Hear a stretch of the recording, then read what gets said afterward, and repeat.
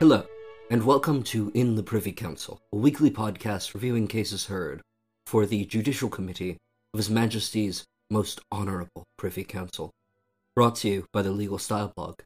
I'm your host, Elijah Granite. This week, we're discussing the Caymanian case of Ramoon and the Governor of the Cayman Islands, the citation for which is 2023 UKPC 9. This case concerns the limits of the inherent common law powers of a court, and specifically, if a court has the power, absent a statute so authorizing it, to hold closed material proceedings.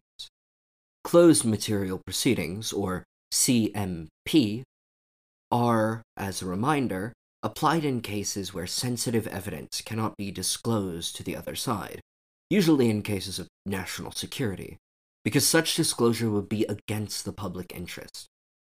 Consequently, the court will appoint a special advocate who will advocate on behalf of, but not communicate to, the excluded party, and the court will thus make its decision on the basis of evidence one party has not seen. Now, in the United Kingdom, the Justice and Security Act 2013 authorizes such proceedings under certain circumstances, but in the Cayman Islands, there is no statutory basis. The question, then, is if a CMP can be held in the absence of statutory authority. The facts underlying this case are grave indeed. The appellant, Ramoon, was given a life term with a minimum of 35 years for the apparently gang-related, cold-blooded public execution of a man in a bar in Grand Cayman. The Caymanian authorities, feeling they lacked the facilities to hold such a dangerous prisoner, availed themselves of the Colonial Prisoners Removal Act 1884, which allows prisoners in overseas territories, as Crown colonies have been politely renamed, to be taken to the United Kingdom.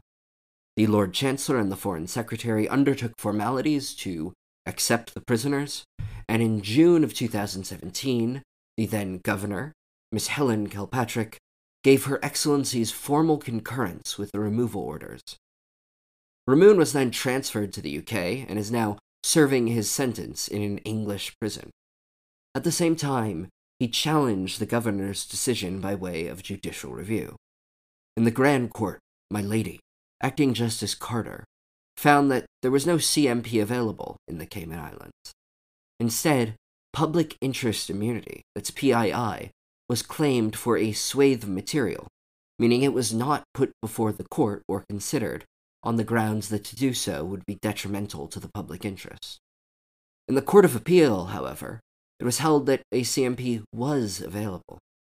Interestingly, this was held on the basis of the rights of Ramoon, on the grounds that he could not effectively challenge his removal unless the court had before it all the evidence and reasoning Her Excellency had used in making the decision. Unless the court could see such evidence, Ramoon's right under the Caymanian Bill of Rights to challenge the removal would be violated. The case was then appealed to His Majesty in Council, where we resume it. For the board, my lord, Lord Lloyd Jones, began by considering an applicable British authority on this question, Al Rawi and Security Service, 2012, 1 AC 531, SC. In that case, my lord, Lord Dyson, held that open justice, and indeed natural justice, require that as a fundamental principle, incorporated into the common law, both sides have access to evidence, and any man know the case against him, or any woman the case against her.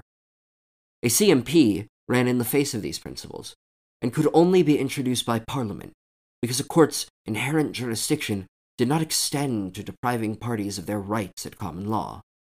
Where Parliament had not legislated for such a procedure, a court could not introduce it, subject only to specific exceptions like child welfare that are not relevant here. Conscious of that authority, in the Court of Appeal, Sir Alan Moses, a name that may be familiar to English listeners, had nonetheless felt that the least worst outcome was to extend a CMP to the Cayman Islands, since otherwise it would not be possible to objectively analyze if the decision was proportional, since the relevant material would otherwise be withheld from the court on PII grounds. The result might be that the case simply could not be heard, and here compare the Crown on the application of Begum and Special Immigration Appeals Commission 2021 AC 765, SC.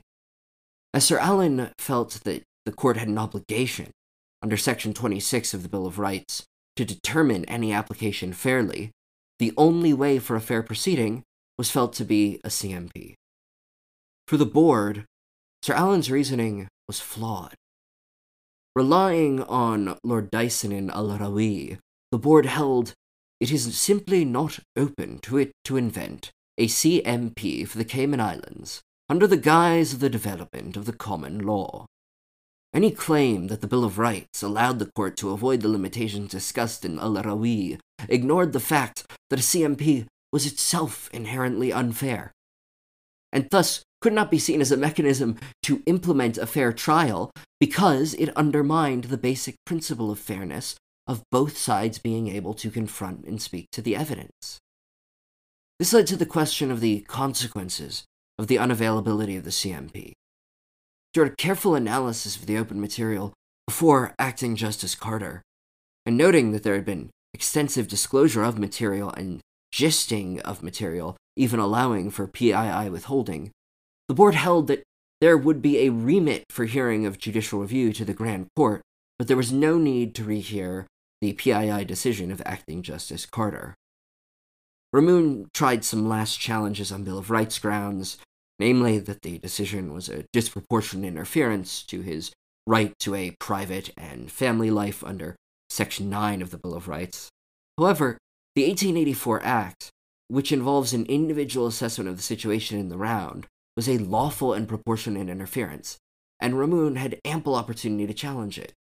The evidence also showed that Her Excellency did take careful account of Ramoon's family life and the impact being removed to the other side of the Atlantic would have. Thus, the interference was not arbitrary and capricious, and kept within proportion. Turning now to our analysis of the case, this is a healthy reminder of the limits of inherent jurisdiction. Courts are bound, fundamentally, by the common law duty to preserve the rights of parties to fair and open hearings. If they fail to do so, they cease to be, in effect, courts. Now, common law rights, open justice, and natural justice are terms which are regrettably often misused or overstated. They are very real binding concepts. Inherent jurisdiction exists to ensure that the court may make such provisions as necessary to reach its ultimate objective of justice. The power cannot possibly extend to the creation of injustice. As Lord Lloyd-Jones discussed, the balancing act involved in determining if CMP is appropriate is constitutionally one reserved to the legislature, which is much better placed to consider competing rights and duties. While I understand why Sir Alan Moses in the Court of Appeal felt that a CMP was the best way to balance and protect the rights of Ramoon under the Bill of Rights, that balancing act, that inquiry, is not one the courts can carry out. For the courts, until the legislature says otherwise, justice must be the fundamental guiding principle, and a CMP is inherently unjust, even if, paradoxically, it may sometimes be justified. As powerful as inherent jurisdiction is, we must be conscious of its limit. Thank you very much for listening to another episode of In the Privy Council, brought to you by the Legal Style blog.